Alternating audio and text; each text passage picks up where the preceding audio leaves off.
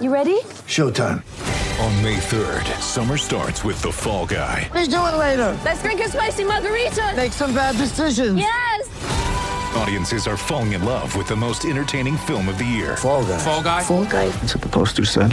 See Ryan Gosling and Emily Blunt in the movie critics say exists to make you happy. Trying to make it out? Nope. Because I don't either. It's not what I'm into right now. What are you into? Talking. Yeah. The Fall Guy. Only in theaters May 3rd. Rated PG-13. Get ready for the greatest roast of all time. The Roast of Tom Brady. A Netflix live event happening May 5th. Hosted by Kevin Hart. The 7-time world champion gets his cleats held to the fire by famous friends and frenemies on an unforgettable night where everything is fair game. Tune in on May 5th at 5 p.m. Pacific time for the Roast of Tom Brady. Live only on Netflix. Lions fans, it's time for the podcast you've been waiting for. The show where Kool-Aid runs blue, faces turn red, and rose-colored glasses never go out of style. This is the Detroit Lions Podcast. Welcome to the Daily DLP. I'm your host, Ash Thompson. Yesterday, I looked at the Atlanta defense and suggested a few specific things the Lions needed to accomplish to win. Today, I'm going to do the same thing with the Falcons defense. Yesterday, I discovered that I say that word weird. The Atlanta defense is the brainchild of one Ryan Nielsen. That's who Atlanta hired after the retirement of their previous coordinator, Dean Pease. So, what can I tell you about the defense of Ryan Nielsen that has existed for 2 whole games? I'll start with the background of the coach, because it makes my conclusion at the end make a lot of sense. He's a defensive line coach by trade, and he's been with the Saints for 5 years. He took the assistant head coach job after Dan Campbell vacated that role to come to Detroit and coach the wonderful Lions team that we all know and love. The Saints have been fighting to keep Nielsen in the fold for years. They promoted him all the way up to co-defensive coordinator for the 2022 season, and they finally lost him this year to a team that's had to play against teams he's been coaching multiple times per season in the same division. That is a pretty good indicator generally that a guy is a pretty good coach when someone else in the division snipes him for a promotion. Do the players like him? Have you ever heard of Cam Jordan or Trey Hendrickson? Or David Onyemata? Now, that last one maybe not, but the first two, you've probably heard those names.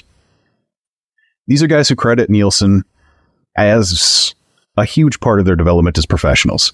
Jordan went so far as to post videos on social media thanking Nielsen and wishing him well on his new job at a division rival when he left.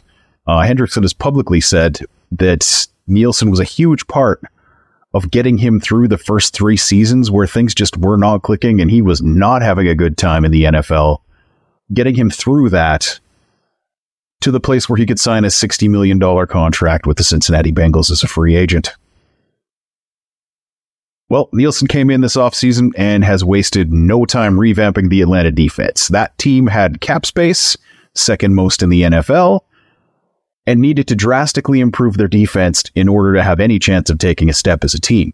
So, they added defensive lineman Calais Campbell. They brought Onyemata over. They added those two to Grady Jarrett, and that is their base defensive front.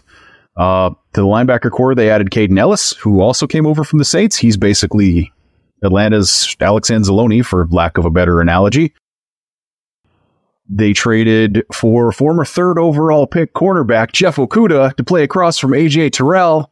But if you're watching this, you know that that is A, not a great thing to trade for, and B, that he's been injured this entire time and he hasn't really played up until this point of the year. So he hasn't done much. But the cherry on top is the other thing that they added to their secondary, and that's all-pro safety Jesse Bates. He's been their difference maker. He is the reason that their defense is working out of all of these moves. He's a ridiculously good player, making a massive difference. So anyway, the reason that I say there are only 2 games of tape on this defense, which makes it a little hard to draw any really tight conclusions because that's just not enough. 6 out of the 11 players are new starters, and they have a new coordinator. Nothing they did schematically last year matters. Honestly, I didn't even look at it as far as this particular video goes. But with all of that said, it's not enough tape to draw huge conclusions, but I'm going to draw some conclusions anyway, because that's what we do here. I'm going to tell you what they've shown in 2 games. Up front, strong, mean is how I would describe the Atlanta defense. They split their time in between 3-4 and 4-3 run defense concepts, but it's not an even split against 12 personnel. That's 1 running back, 2 tight ends, 12. See how that goes. Okay. It's the personnel the Lions really like to run the ball out of. That's why I'm mentioning it here. Gets Sam Laporta and Brock Wright on the field for blocking. They do that all the time. Basically, against that, they have 2 pass rushers on the edge and 3 big down linemen. That's the formation that against 12 personnel they tend to play out of. Think James Houston and Aiden Hutchinson on the outside with Kamish, Levi, and a Lim inside this year. And you've got a pretty good picture of what Atlanta's defense is going to look like. Those big, nasty down linemen have been playing a 2-gap style run defense. That's when the defensive lineman comes off the ball straight at an offensive lineman, stacks him up, and tries to shed him to get towards where the ball is going. The idea there is that it leaves linebackers free to flow to the ball and be the ones who end up racking up the tackle stats. Some defenses are trying to break through a wall that the offense is building, and some are trying to build a wall that the offense has to break through. This style of defense is building a wall and basically just trying to clog everything up. That's how their defense works on early downs and short yardage. That's how the Atlanta defense works. Now, that doesn't say that they don't get any penetration into the backfield, because players like Calais Campbell and Grady Jarrett can march that wall right into the ball carrier's path. There's nothing inherently passive about this style of defense. It is still an attacking defense. It just attacks through as opposed to attacking around. But the important thing about this is engaging 1 or 2 blockers. That's the priority over getting past them. If you're pushing through them to get to the ball carrier, that's great. If you're running around them, you are leaving a massive hole in your defense to be exploited. But, as we all know, the base defense of the NFL now is actually the nickel. And yes, I'm going to continue to explain all of these little things that I talk about just because while some of you have watched a ton of football, maybe some of you haven't. So, what is the nickel? That's when there are 5 defensive backs on the field. One of the linebackers or linemen comes out. In the case of the Atlanta defense, one of those big uglies comes off the field, and they run a straight-up 4-man, 1-gap defense. So rather than going directly at the lineman, they are now taking a shoulder or even specifically trying to avoid the blocker. It's not 100% on these 2 things. They'll occasionally, enough to keep everybody honest, line up as though they were going to do that 2-gap defense and explode through that line, or they'll line up the other way and run some version of a 2-gap defense. Those 2 options are typically viewed as suboptimal, although if anyone ever talks about a Wade Phillips style defense, not a lot of teams really run those anymore, but it was a 3-man line that ran primarily a gap-based defense. But I digress, as I do. Okay.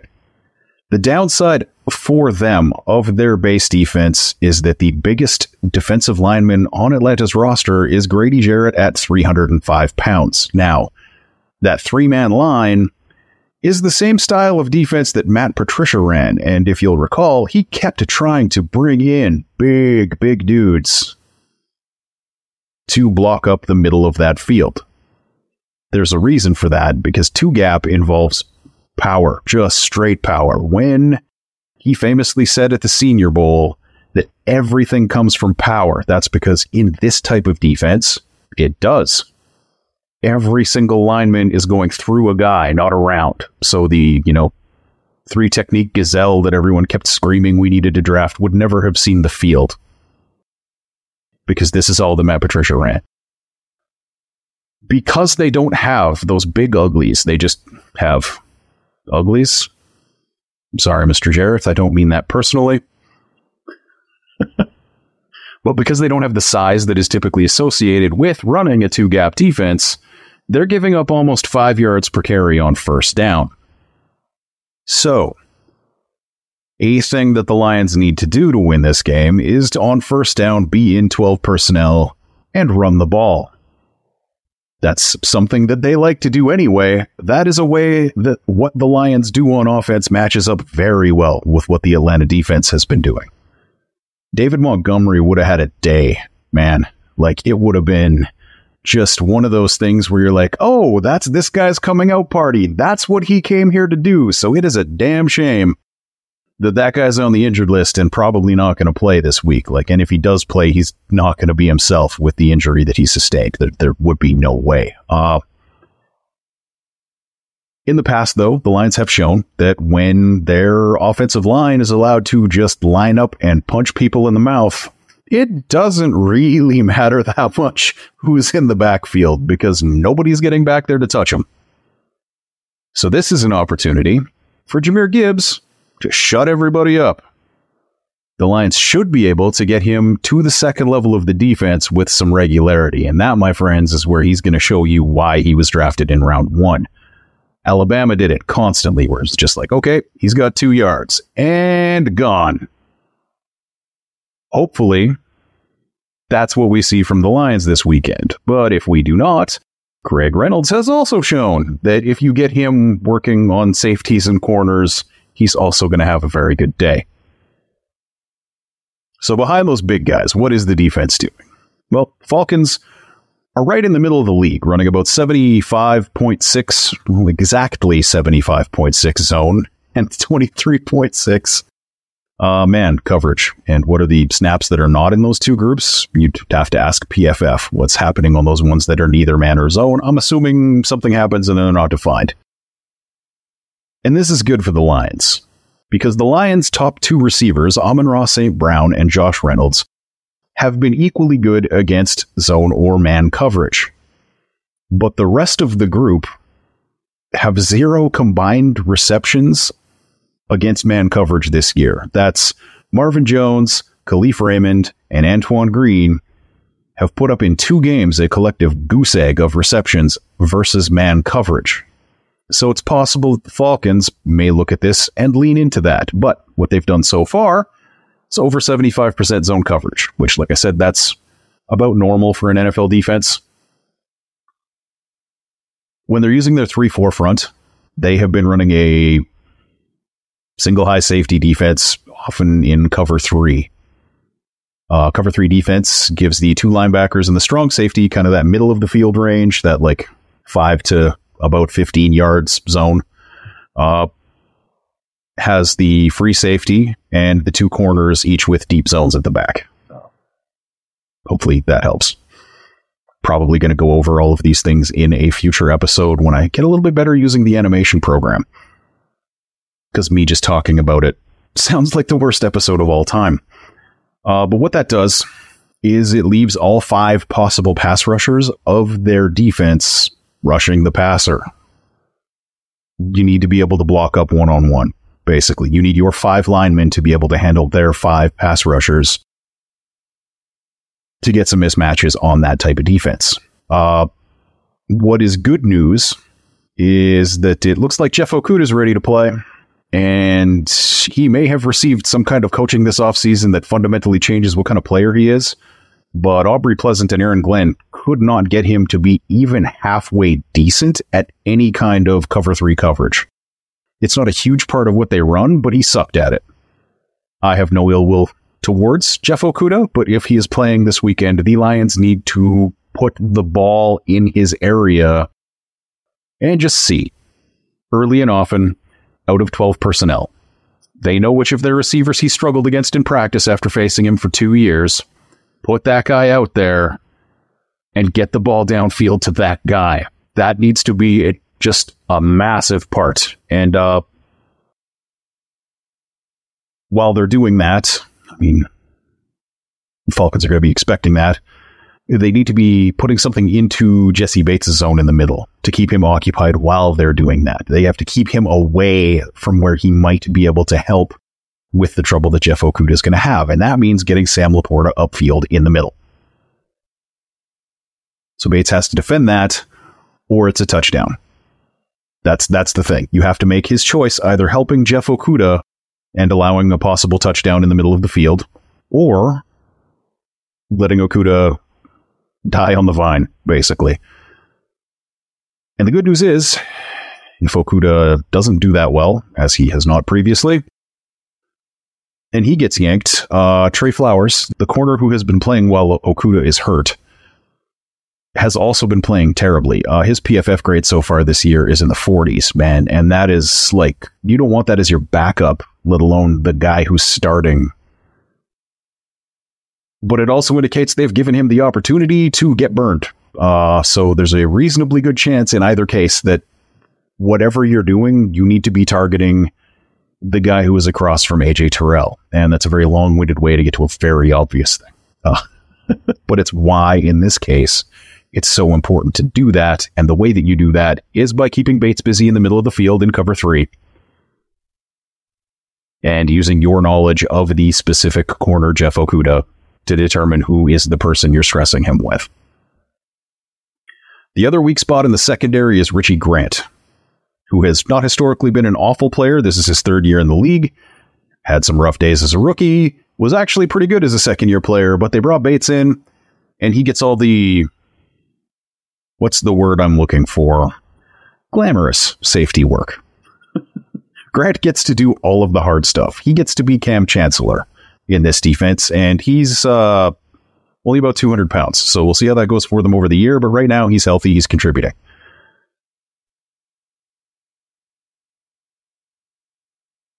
Basically, if you can figure out a way to run Sam Laporta through Richie Grant's zone in a cover 3 into Bates' zone, that's probably your golden ticket in this game.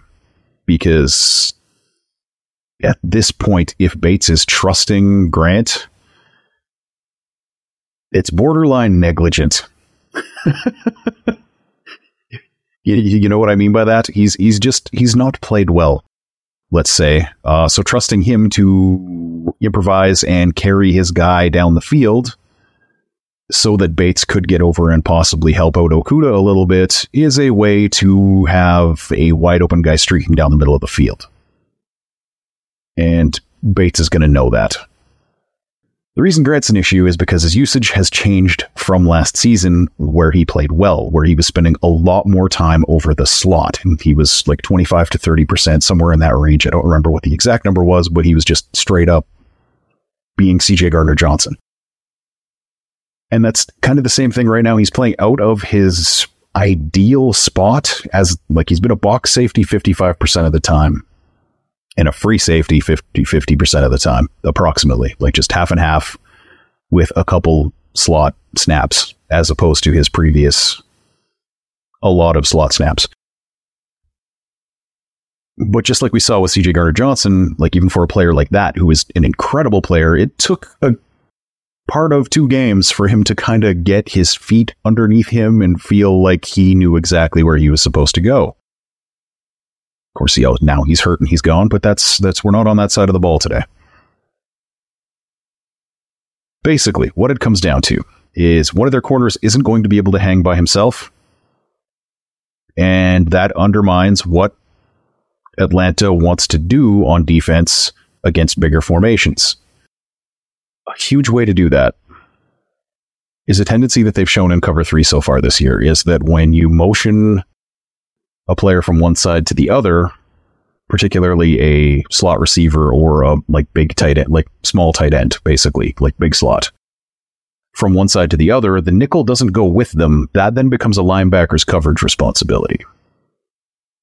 And if you can get them in man, they have let their linebackers carry that guy down the field. And that is a huge mismatch, and they've been doing it whether it's a slot receiver in that specific situation or a tight end. So there is an opportunity here using motion to get St. Brown on a linebacker, and that guy is dead. Or Khalif Raymond even.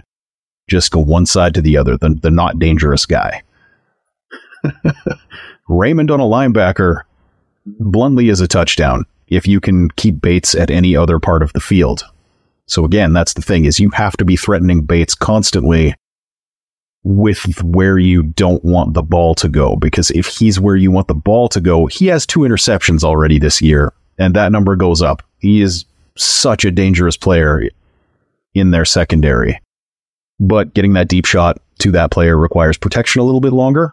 Man, JMO would have been real nice to have here because he is the perfect player for doing that and making it look really bad and extremely painful, and it's a tendency of the defense that would be tough for them to break in any meaningful way mid-game. But Raymond is almost as fast. Definitely not getting covered by a linebacker. They can still do that.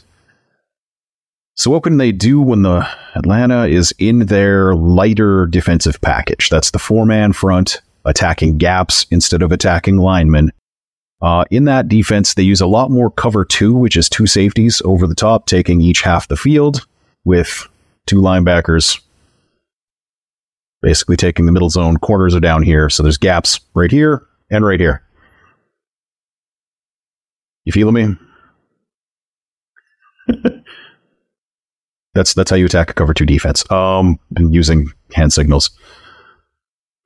Great audio for the podcast version. 2 deep safeties, the linebackers, and also the nickel corner are at that mid-level.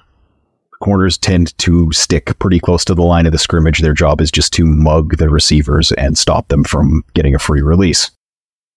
They also switch to this in their big front when they're in the red zone, basically. It just gives you more defensive backs in different areas. Something you don't see a lot of with a cover 2 shell over a 2-man defense. But it's become a little more popular in the league, and it is something that Atlanta does. How you can tell when they're doing this is both safeties are off screen in broadcast footage, just so you know which thing they should be doing. If you can see one of the safeties and he's like 10 yards off the line of scrimmage, they're probably in that cover 3.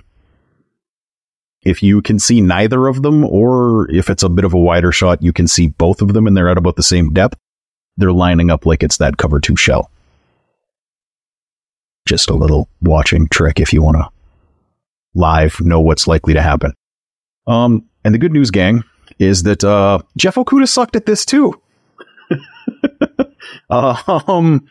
He wasn't great at a lot of things in Detroit, but he was better at man than he was at zone. Basically, whether it's him or Flowers, the Lions still need to put the safety in a spot to make bad decisions and leave that guy on an island by himself. And there are known cover 2 beating tactics, basically. Like if you have 2 receivers on this side, one of them goes here, one of them goes here, they're both still in that safety zone. Nobody's really man covering that slot guy, so the safety has to deal with him, whereas the guy who's just running down the side of the field has that corner. So it is the responsibility of that corner to not just let that guy go, or that other safety has to come over, which means there needs to be a third guy coming up this way to keep that safety busy. And that was a lot of hand gestures. If you're watching the audio podcast, go check out the YouTube. Because it's a little difficult to visually or audioly explain. Auditorily? We'll go with that. Now, these tendencies are not a 100% thing. Like the trickiest thing they'll do is they'll line up like they're going into that cover 2 coverage, and then they'll actually run cover 3, which has the strong safety headed towards the line of scrimmage. This is the Tracy Walker special, is how I like to refer to this one, because then you have a bullet heading toward his zone coverage, and if it's a run play, he's already sprinting towards the line. It also puts him in a spot where the quarterback doesn't expect him to be based on his pre-snap read, which is a big problem if the safety doing this is Jesse Bates, because if Bates is in a spot where you don't expect him to be, to quote a movie from I believe it's the early 80s, it's game over, man. Game over. Yeah, I'm old. Like I said, Bates has 2 picks on the season, and they use him in both of those safety roles, just kind of flip him around. That's why. It's the only reason Grant is kind of 50-50 on that free safety, strong safety thing. And does any of that stuff sound familiar to you? Because it should. Because what I just described to you is basically the Detroit Lions defensive scheme with different names for the players. And Atlanta actually have the horses to run the thing. It's been going pretty well for them. Just with the few minor points. No defense is perfect. The perfect ones are the ones we talk about, like the 85 Bears, where every guy had like a Hall of Fame-ish year, if not career. But the ways you beat the Atlanta defense are to put their less gifted players in conflicts. Like get Laporta up against linebackers with pre-snap motion out of 12 personnel. If you're looking to try to get deep in a hurry, get slot receivers into Bates' zone when he's deep out of later formations. Exploit the outside corner that is not A.J. Terrell, whoever that happens to be on any given snap, because that is the hole in the defense as a group. On the ground, the Lions need to load up and maul that bigger formation because Atlanta doesn't really have the guys to execute that one the way that they'd like to so far this season. They need to get Gibbs through that line untouched, one way or another, get that man in space against defensive backs. And the day is going to be a good one. I would lean zone concepts against that heavy formation and power concepts against the nickel defense. That would be my immediate instinct, because the Lions run both of those well, and switching back and forth tends to mess with the defense when they don't know what they're going to expect. So I've told you what you're going to see from Atlanta on Sunday, and I really hope I've told you what you're going to see from the Lions. That's my week. See you guys Monday. Let's bring it in here together. Let's go. Let's go. Come on, baby. Lions on 3. 1, 2, 3.